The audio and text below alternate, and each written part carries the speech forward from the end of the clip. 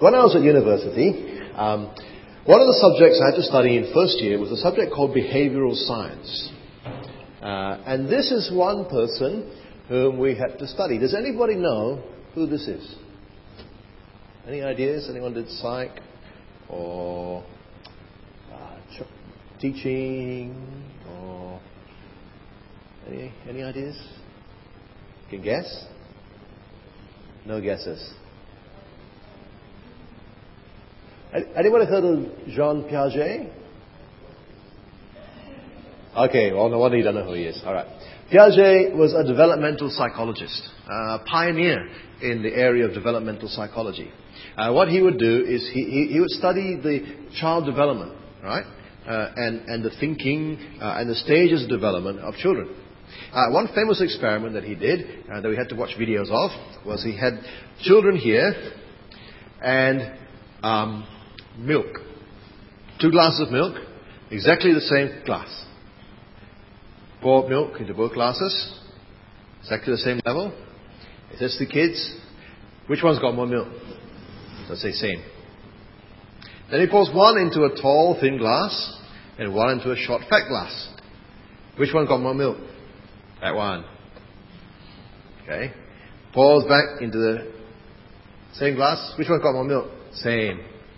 Pour back in. Which one got more milk? That one. Now, it's not like these are dumb kids. All right? They're intelligent kids.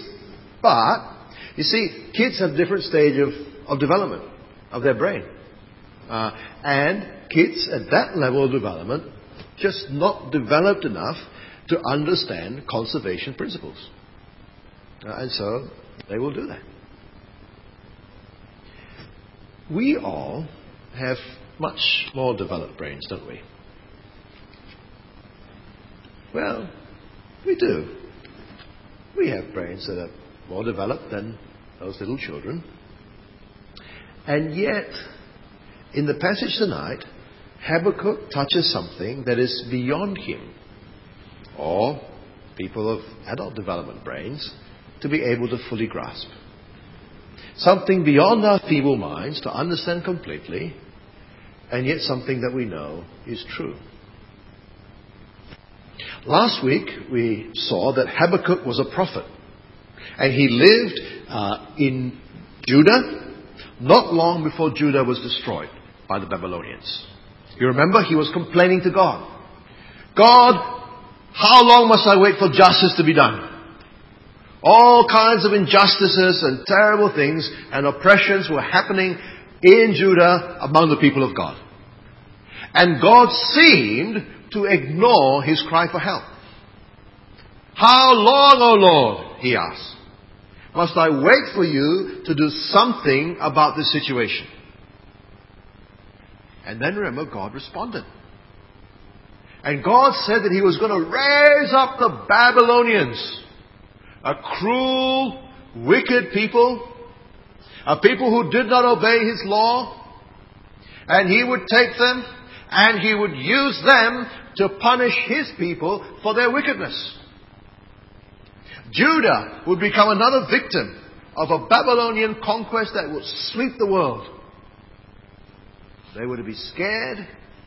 They were to be terrified. For they would be destroyed by this mighty army. Now, Habakkuk doesn't like the sound of this. And so in today's passage, he starts to question God again. If last week the question was, how long, O Lord? This week the question is, how can, O Lord? How can you use these Babylonians for your purposes? These evil Babylonians for your purposes. Remember last week when we noticed how Habakkuk questioned God and grappled with the issues in prayer, and we said, well, that's the way to do it, isn't it? Right? If you're questioning God, if you doubt God, then make sure you're talking to him about it. So those of you who were here last week, if that's what you're going through, is that what you're doing? If not, here's another little reminder for you. If we're going to grapple with God, grapple with God. Habakkuk grapples with God. But he does it from a position of faith. That is, he doesn't say, God, you are useless. I don't want to have anything to do with you anymore. He doesn't say, God, you are evil because you make such terrible things happen. He doesn't say, God, you don't exist. It's a bit hard to say, God, you don't exist. Yeah?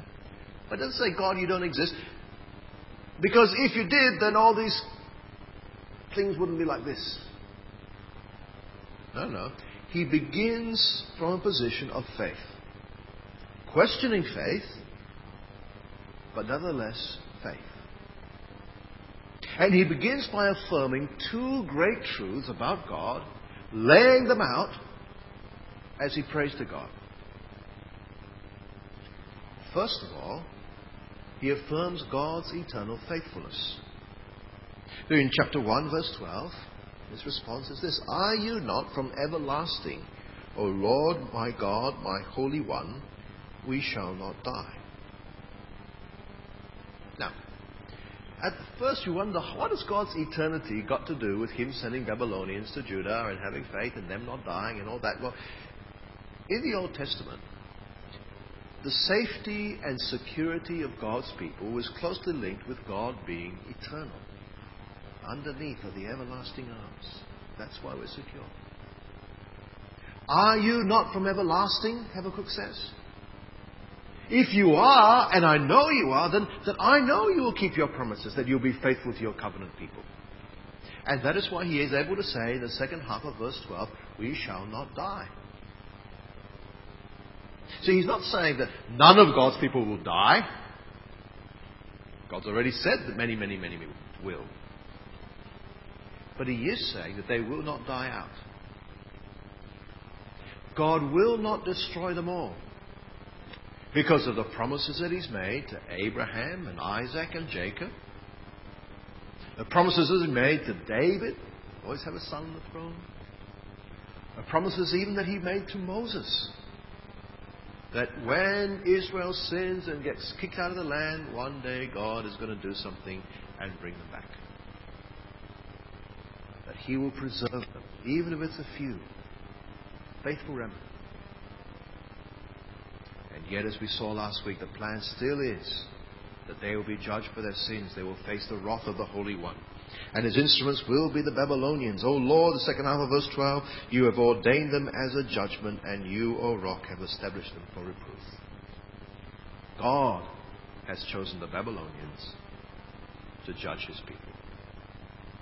And yet, because God is eternal, God is faithful, because of God's promises, he will not destroy them all. And so the first thing that he affirms is that God's eternity, his eternal faithfulness to his people. The second thing that he wants to affirm is that God is pure and holy and just.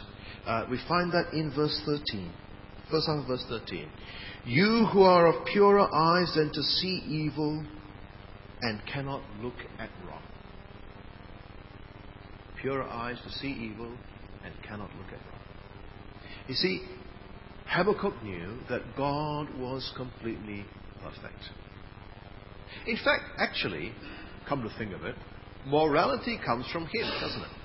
Something is right because it is consistent with God's character. He is the foundation of truth, of righteousness, of morality. His eyes are too pure than to look upon evil. He will not tolerate what is wrong.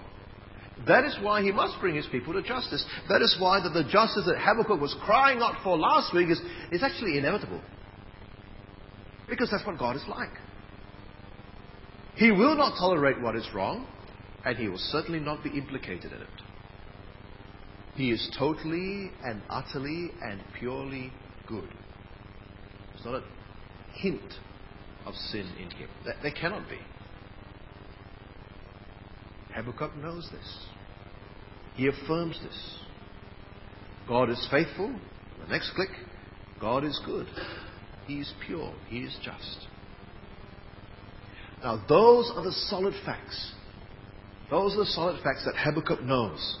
And he lays them out as he struggles with God. And friends, whenever we're grappling with things that we don't understand, especially about God and the way he works in this world, it is very helpful to lay out what we do know.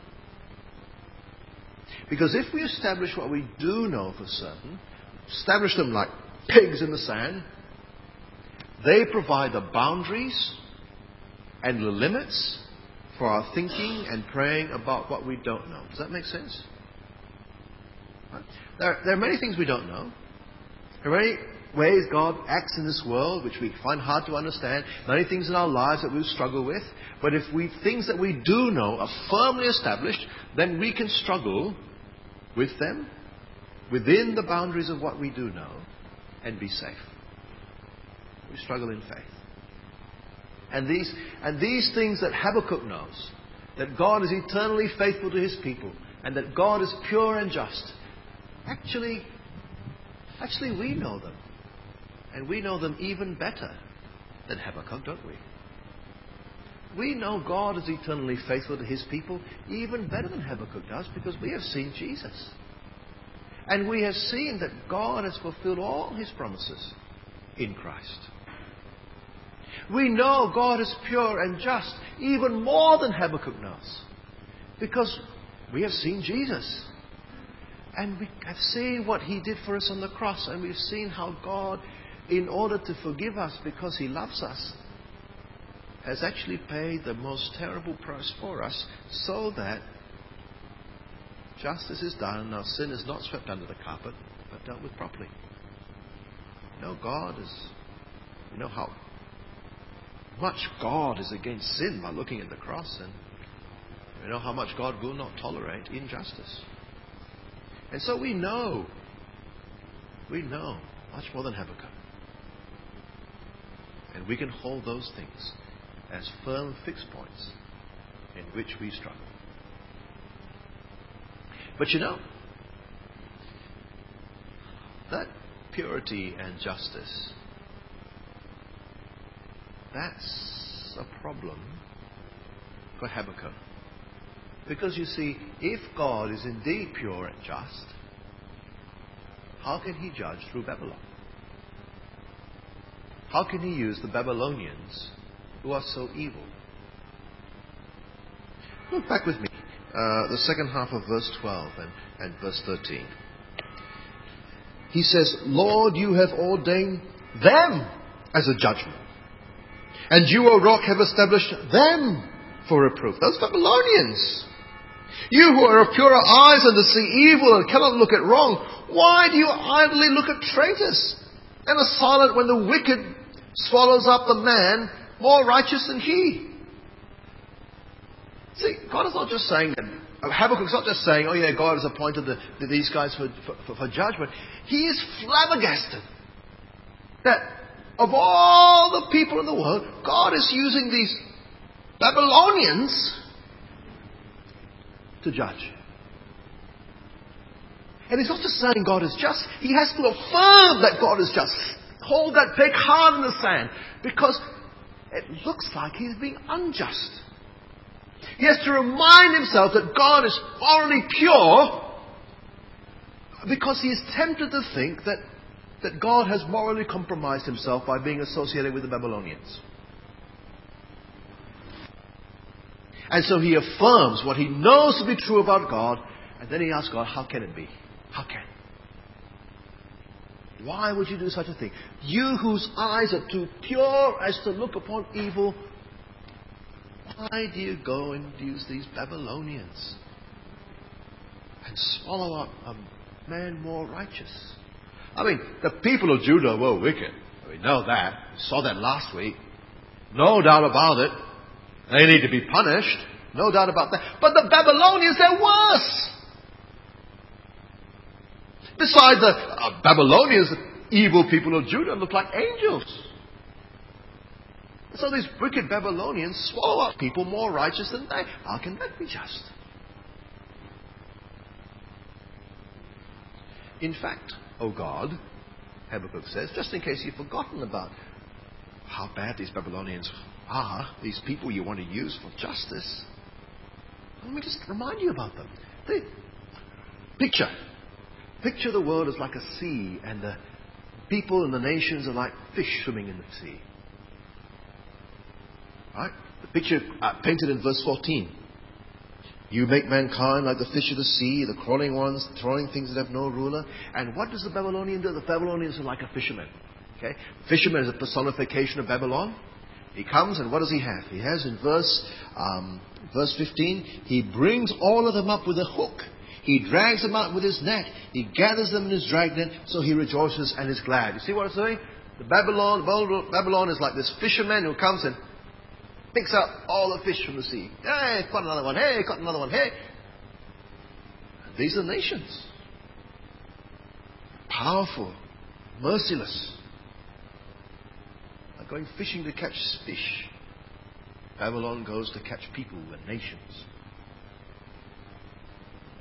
And do you think they worship you as God? You want to go and use them? You think they recognize you? Acknowledge their power comes from you? No, they don't. What do they worship? Verse 16. Therefore, this fisherman sacrifices to his net and makes offerings to his dragnet, for by them he lives in luxury and his food is rich. You see, they're not honoring God. They worship their military might.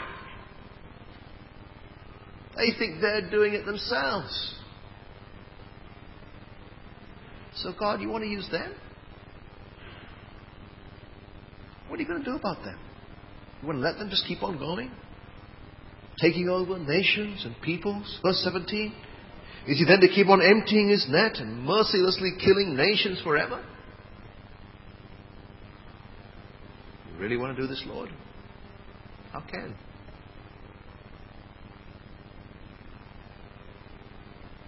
And so,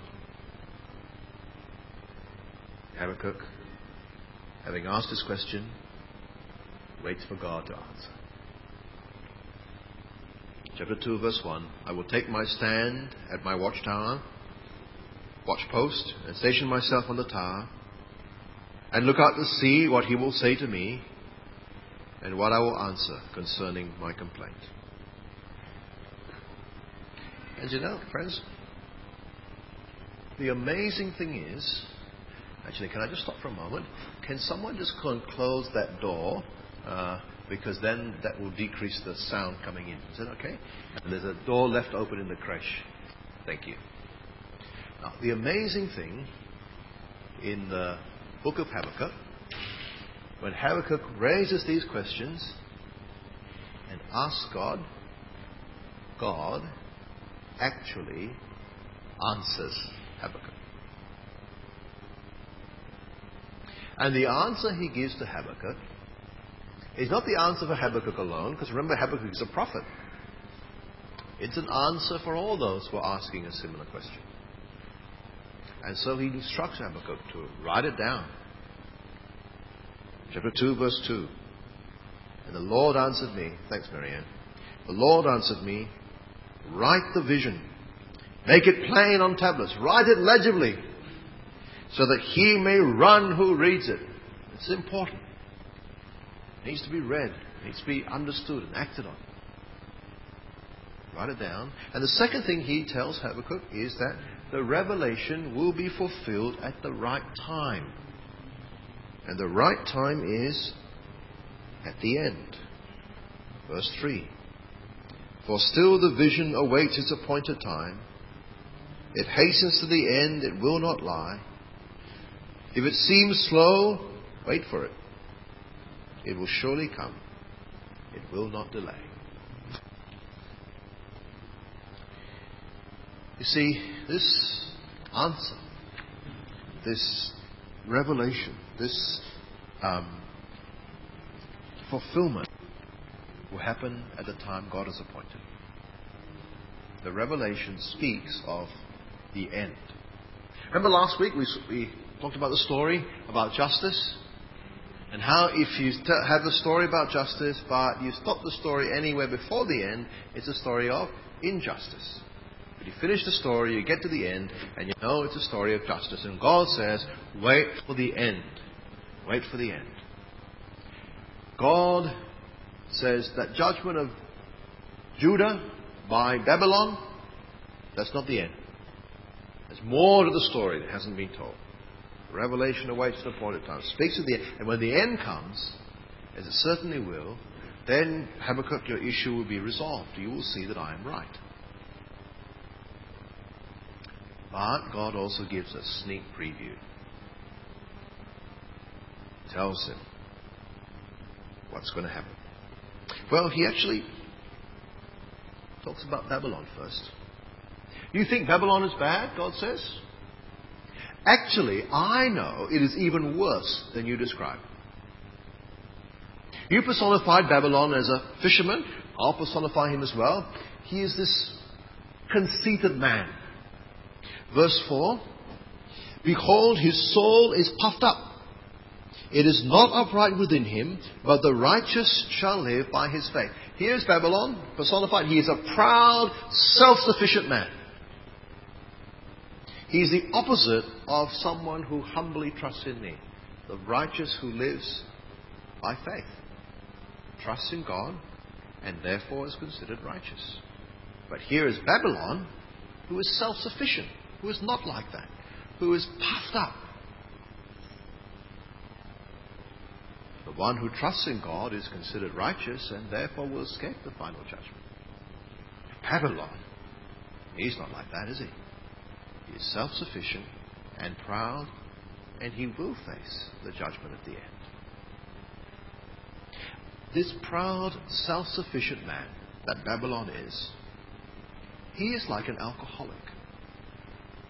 An alcoholic is addicted to wine. Babylon is addicted to the spoils of war. Chapter 2, verse 5. Moreover, wine is a traitor, an arrogant man who is never at rest. His greed is as wide as Sheol. Sheol is the place of the dead. And like death, he has never enough. Grave's never full. He can always put more. He gathers for himself all nations and collects as his own all people. Babylon is insatiably greedy. He will never be content. He will not settle down. He will not let him be at peace. He always wants to conquer the next nation and the next nation and the next nation. He wants to get more and more and more. Now, some people think that Microsoft is greedy. I don't know if Microsoft is greedy. It's up to what do you think? That it will not be satisfied till it gets, 100% market share for all its products. If it's not the operating system, then the next thing's the web browser. And not the web browser, the next thing's the Office suites. It's not the Office suites, then it's the search engines. Bing. Right? The next thing they're going to be after the PDAs and mobile phones. So Nokia, watch out. Right. I don't know what you think about Microsoft, actually. But whatever it is, Babylon. It's a different category altogether. Babylon will steal and kill on a massive scale to feed its ego. Feed its consumer demands for luxury goods. It will plunder nations, destroy lands and cities and everyone in them. Crime and bloodshed is this modus operandi. And thought it was so powerful that it would never be called into account. But it hadn't counted on God.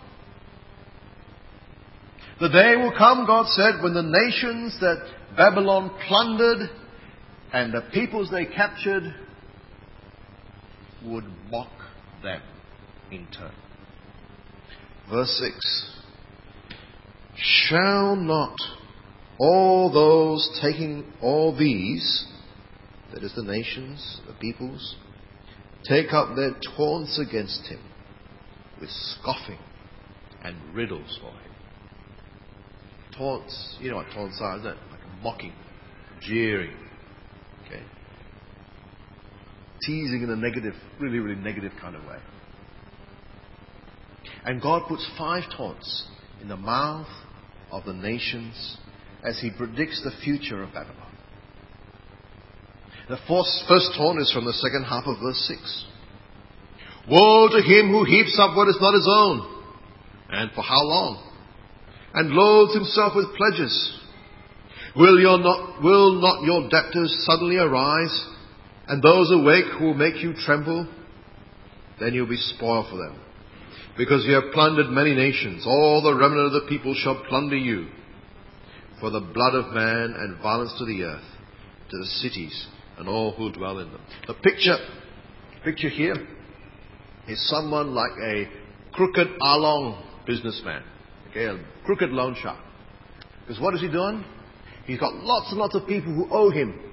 And actually it's because he's cheated them and stolen from them. And now he's got them in his debt, in his clutches. Babylon stole. Babylon cheated. Babylon plundered and killed and took many captives. But Babylon itself will be victimized. Babylon will be plundered. What Babylon did to others will come back to haunt them. They will receive their due. Incidentally, friends, stealing and cheating and victimizing others don't pay, do they, in the end? If your company wants you to do that, then please get out of your company. Babylon will be judged for her actions. The second talk focuses on the gains that Babylon got through injustice and perversity. They robbed others in order to get what they thought was security for themselves. Verses 9 to 11. Woe to him who gets evil gain for his house, to set his nest on high, to be safe from the reach of harm. You have devised shame for your house by cutting off many peoples. You have forfeited your life, for the stone will cry out from the wall, and the beam from the woodwork responds. Picture here is like they want to build a secure house. Right? Like a bird builds its nest up high where people can't reach, animals can't get there, all right, so it's safe. They're wanting security.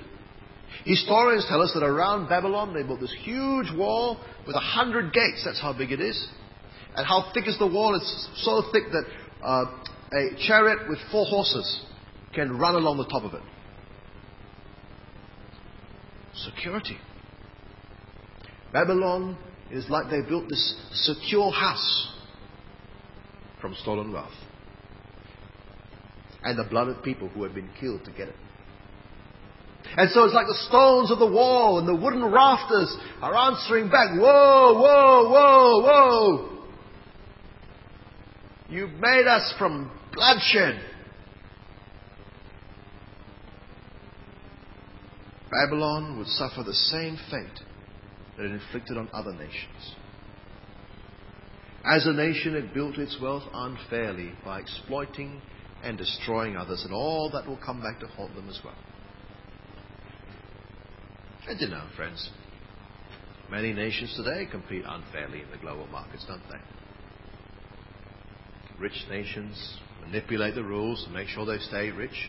Poor nations remain poor. Some nations destroy others for their own material gain. Woe to him, God says, who gets evil gain for his house. Woe to him who gets evil gain for his company. Woe to him who gets evil gain for his business.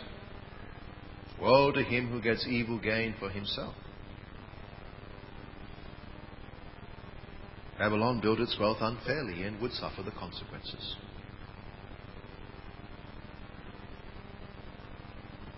The third taunt is found in verses 12 to 13.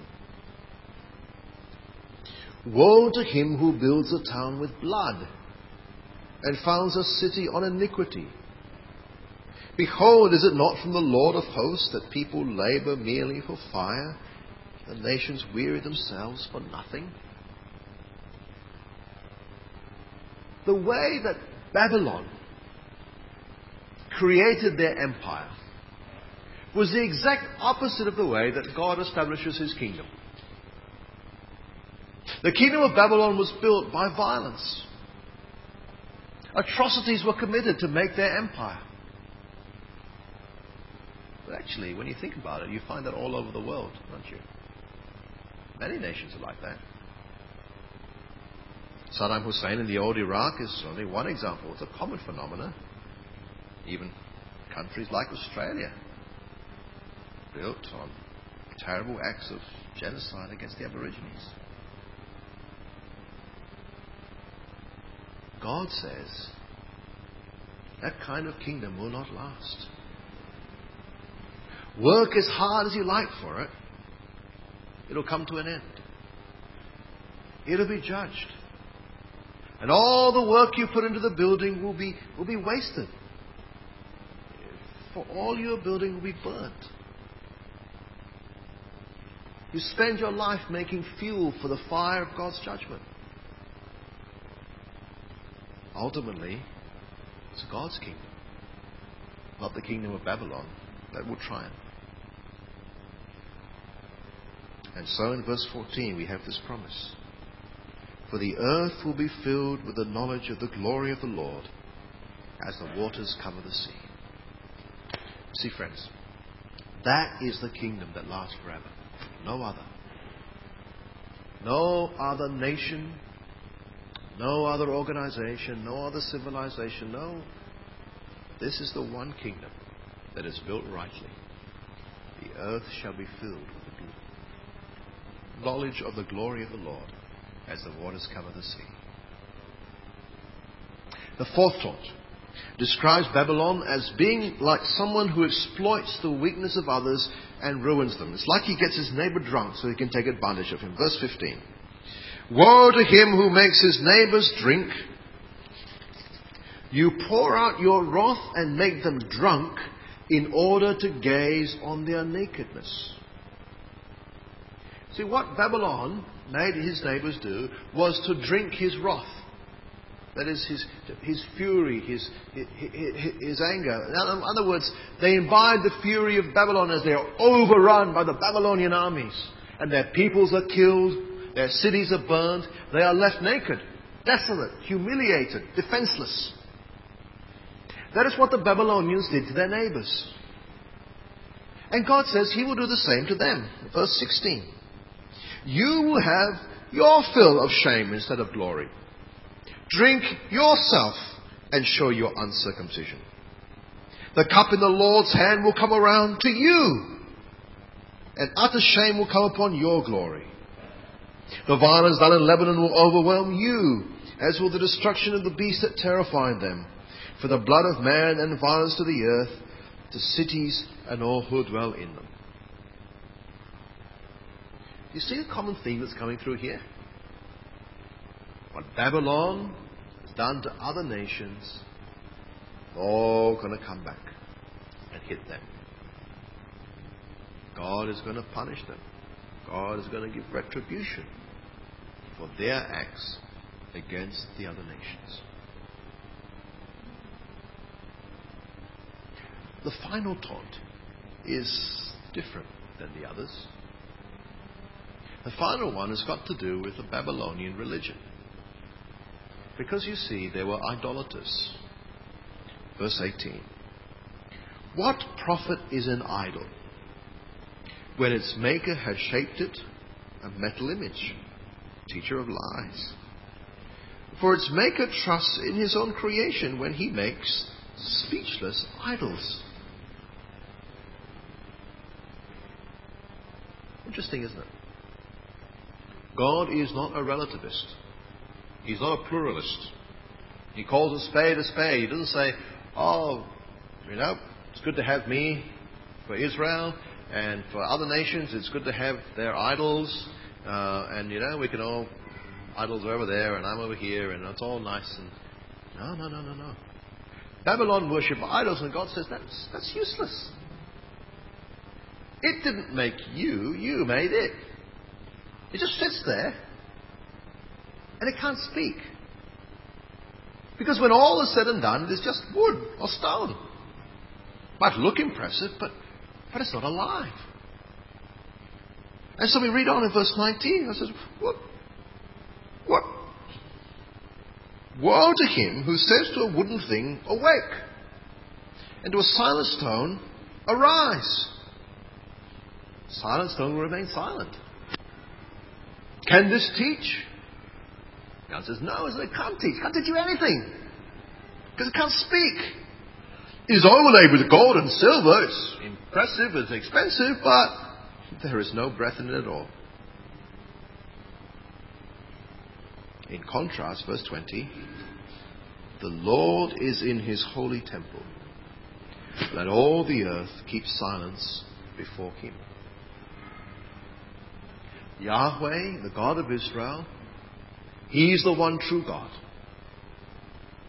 He's not just like the God of Israel and all the other nations have their own gods and it doesn't matter because it's all the same. One's no better than the other. No. God is God over all the nations. God is in his holy temple. Let the earth keep silent before him. For unlike the silent idols of Babylon, God is the God who speaks. He speaks and he is not silent. The idols, they are silent. But before God, let the earth keep silent. God speaks and everyone has to be silent and listen. Just the opposite of the idols, who are silent themselves. God speaks, and he has just spoken through his prophet. And notice he has spoken a word of judgment, not just on his own people like last week, but on another people.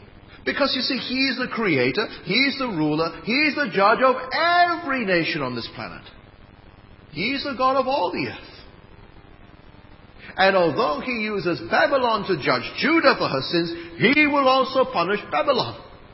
He will not forget her crimes. He sees them very clearly, even more clearly than Habakkuk, and one day he will call Babylon to account. Because God is indeed the God of justice. And justice will be done and will be seen to be done, not only among the people of God, but among all the nations. God is God. Let the earth be silent before him.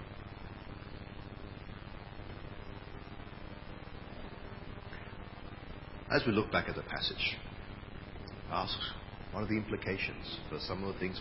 Well, I want to give us 3 minor points to consider before coming back to apply the main point of the passage. First minor point, let's remember that God is the judge of every person, nation, empire, and civilization. Nations do all kinds of things that are wrong, but nations, like individuals, are accountable for their actions. God will judge the nations for the way they've acted. And that judgment is exercised in history. Nations rise, nations fall, empires are built, empires are destroyed, and through it all, God is acting in justice to punish wickedness. And so those of us who are in positions of influence or will be in positions of influence in our nations must take that seriously. We must seek to right the wrongs of our nations. We must seek to guide our nations to doing what is right. We're accountable as a nation for our behavior. Secondly, we're reminded, as we were last week, that justice will come at the end. God says to Habakkuk, the revelation is concerning the end. And while God's judgments are exercised in history, these are but shadows or warnings or tastes of the final judgment, which is the real one. And it's only at the end of the story where we will see justice completely fulfilled. It's only at the end of time when Jesus comes to judge the world when perfect justice will be meted out. When each human being is dealt with on an individual basis. And the general judgments on people and nations are fine-tuned to give perfect justice to each person. And so even those who were in this world used by God for his purposes are called to account for what they've done. Habakkuk is told to wait for it. If it's slow, wait for it. It will come. It will not delay. Just like we're told in the New Testament that to wait for Christ's coming. Look what the Apostle Peter has to say on the next slide. He says, 2 Peter 3, scoffers will come in the last days with scoffing. Where is the promise of his coming? Ever since our fathers fell asleep, all things are continuing as they were from the beginning of creation.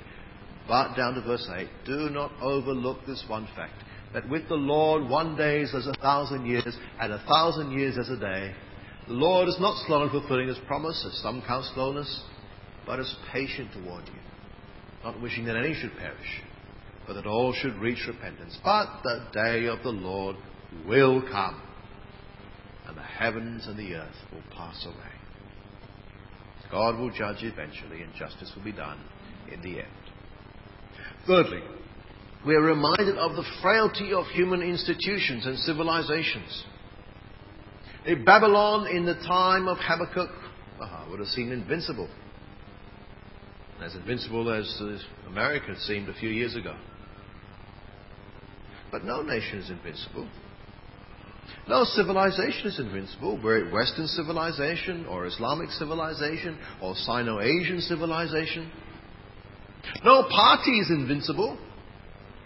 Not even the Communist Party in the old Soviet Union. Looked that way for a while, didn't it? At least there. No company is invincible. Not even Microsoft or even Enron.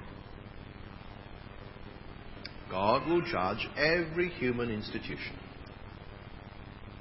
Do not give your life for something that will not last. Do not burn yourself out just to create fuel for God's judgment fire. Do not sell your soul to your company. Now, of course, we've got to work honestly. We've got to work faithfully. We've got to serve the Lord at work. All those things are right. But don't sell your soul for it. Your ultimate loyalty is to the God who created you and to the God who redeemed you. The God who called you out from the nations to be His very own people. The God who loves you and gave His Son to die for you. Love Him and follow Him and give your life for Him. Chase what will last forever, not what's going to pass away. But the main point of the passage, the main thing that this passage is about, it's about how God works in this world. That's what Habakkuk was asking about, isn't it? Because he could not work out how to hold those things together. He knew God is sovereign, that He's in control. God told him in the passage that He is going to raise up the Babylonians to punish His people. They don't come up by themselves. God is the one. And yet Habakkuk also knows that God is pure and righteous and does not tolerate evil. And yet these Babylonians are so evil and wicked and defiant and idolatrous and selfish and cruel. How can a pure and holy and sovereign God utilize evil and use a wicked nation to punish a less wicked one, even though they're wicked as well? How can God be morally pure and yet use evil people for His purposes? Well, God's answer was that He is keeping accounts, isn't He? And justice will be done in the end. Yes, the Babylonians are evil, but they will pay for their evilness just like everyone else. They will be subject to judgment as well. Dear friends, God is good, not bad. He is good, not evil. God is too pure to look upon evil. He will not tolerate what is wrong, and He will certainly not be implicated in it. He is totally and utterly and purely good.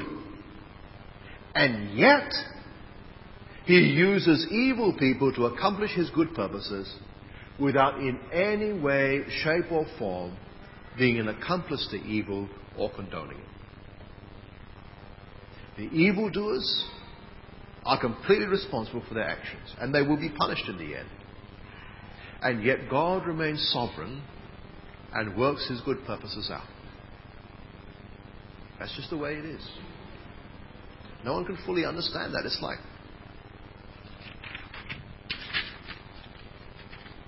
this sheet of paper, right? There's two sides. Look from up here, you can say God is completely sovereign. He's in control.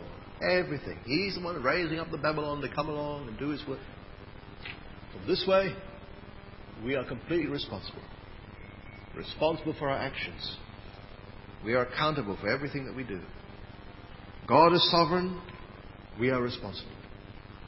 And those are two things that are both true.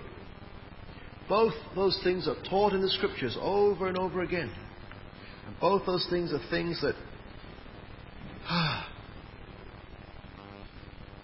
You see, we can't look at it, both those things, at the same time. Look this way, God is sovereign. He's in control. Look this way, we are responsible. Right? Our minds, just like the minds of those kids, not big enough to understand, to grasp, to intuit conservation principles. We can't see that and that at the same time. We can see it here, and we can see it here. We can't just... Maybe you're a bit more developed than me, I don't know. But I can't anyway. Alright? We can't see at the same time. But both of them we know are true. And both of them we see right throughout the Scriptures, over and over again. And in no place do we see it more clearly than at the cross of the Lord Jesus. Why did Jesus die on the cross?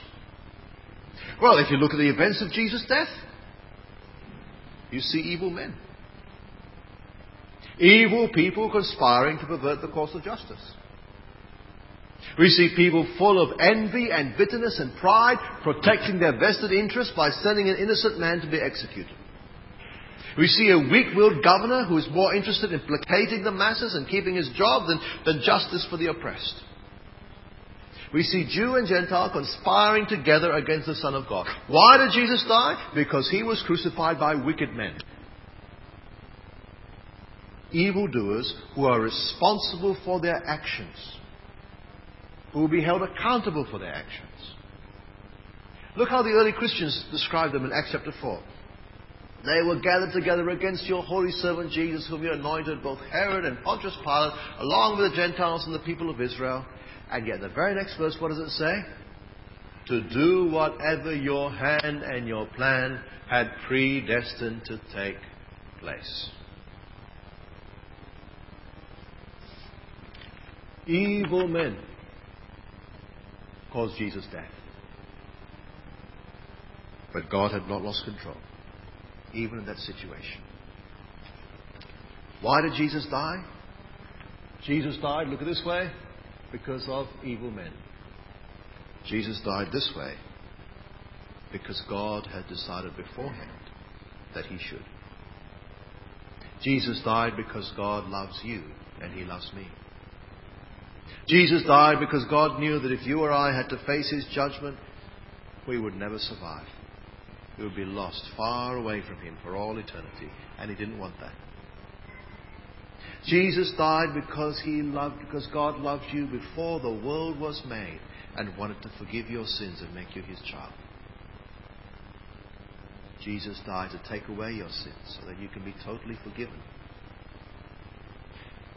God in Christ gave himself for you. Jesus died to bear the wrath of God on your behalf, to save you. It's all part of God's plan. Jesus died because of evil men doing their terrible, terrible plans. Jesus died because of God's good plan to save us from our sins and make us his very own. See? God's sovereignty, human responsibility, at the same time, the same events. And so when we confront evil in our day, we remember two things. Evil is evil. God will punish evil people and evil nations. And yet, God is still in control. God still brings good out of evil. He uses evil to bring good, that in the end he might be glorified. God brings good out of evil. It makes evil no less evil. It makes God no less good. But through everything in this world, he is bringing about his good purposes. He is bringing his things to a climax.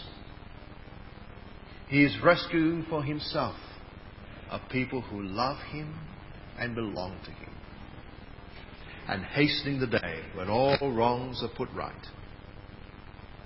when evil will be gone, when sin and all its consequences will be done with forever. and the earth will be filled with the knowledge of the glory of God as the waters cover the sea.